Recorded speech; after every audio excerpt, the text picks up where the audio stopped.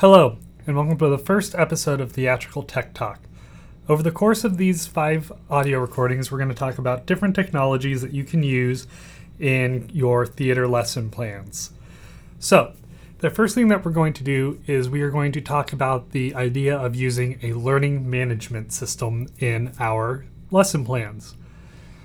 For most arts teachers, music, theater, choir, visual art, the question becomes, how do we incorporate technology into what we're doing when we're using sort of a non-technology based field? Well, first off, I say to that, most of what we do uses technology. Art uses technology in the form of the various tools, brushes, paints, materials, mediums that you're using, sculpting wheels, things like that. Music uses technology in terms of the instruments and the levels of advancement that they have gone through. Theater, we're surrounded by technology every day in terms of lighting, sound, set design, those kinds of tools. So the question becomes, how do we use these tools and this technology in accordance with 21st century technology? By that I mean computers, the internet, learning management systems.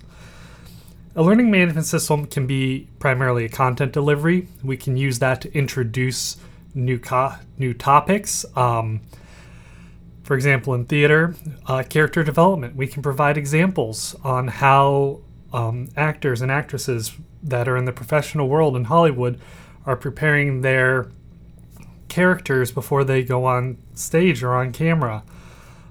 We can also provide examples with character development sheets and what we would be expecting from them. The other thing you can do is you can collect information with the learning management system. I do not primarily use the learning management system as a testing function. I use it in order to allow me to collect information, to collect projects, to see how the students are progressing through a performance system. In my classroom, I typically will have 3 to 4 performance groups going at any one time. Those performance groups go through and they have to start from the beginning with selecting what scene or what short one act they are going to do.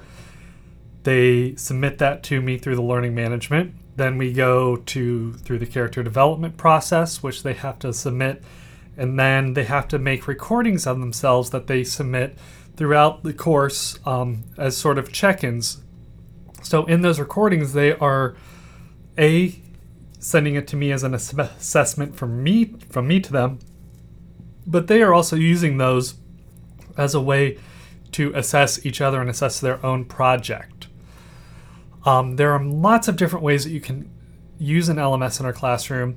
This is just the very tip of the iceberg. What these podcasts are is these are a way to get you thinking about what we can use in our classrooms and moving forward from there.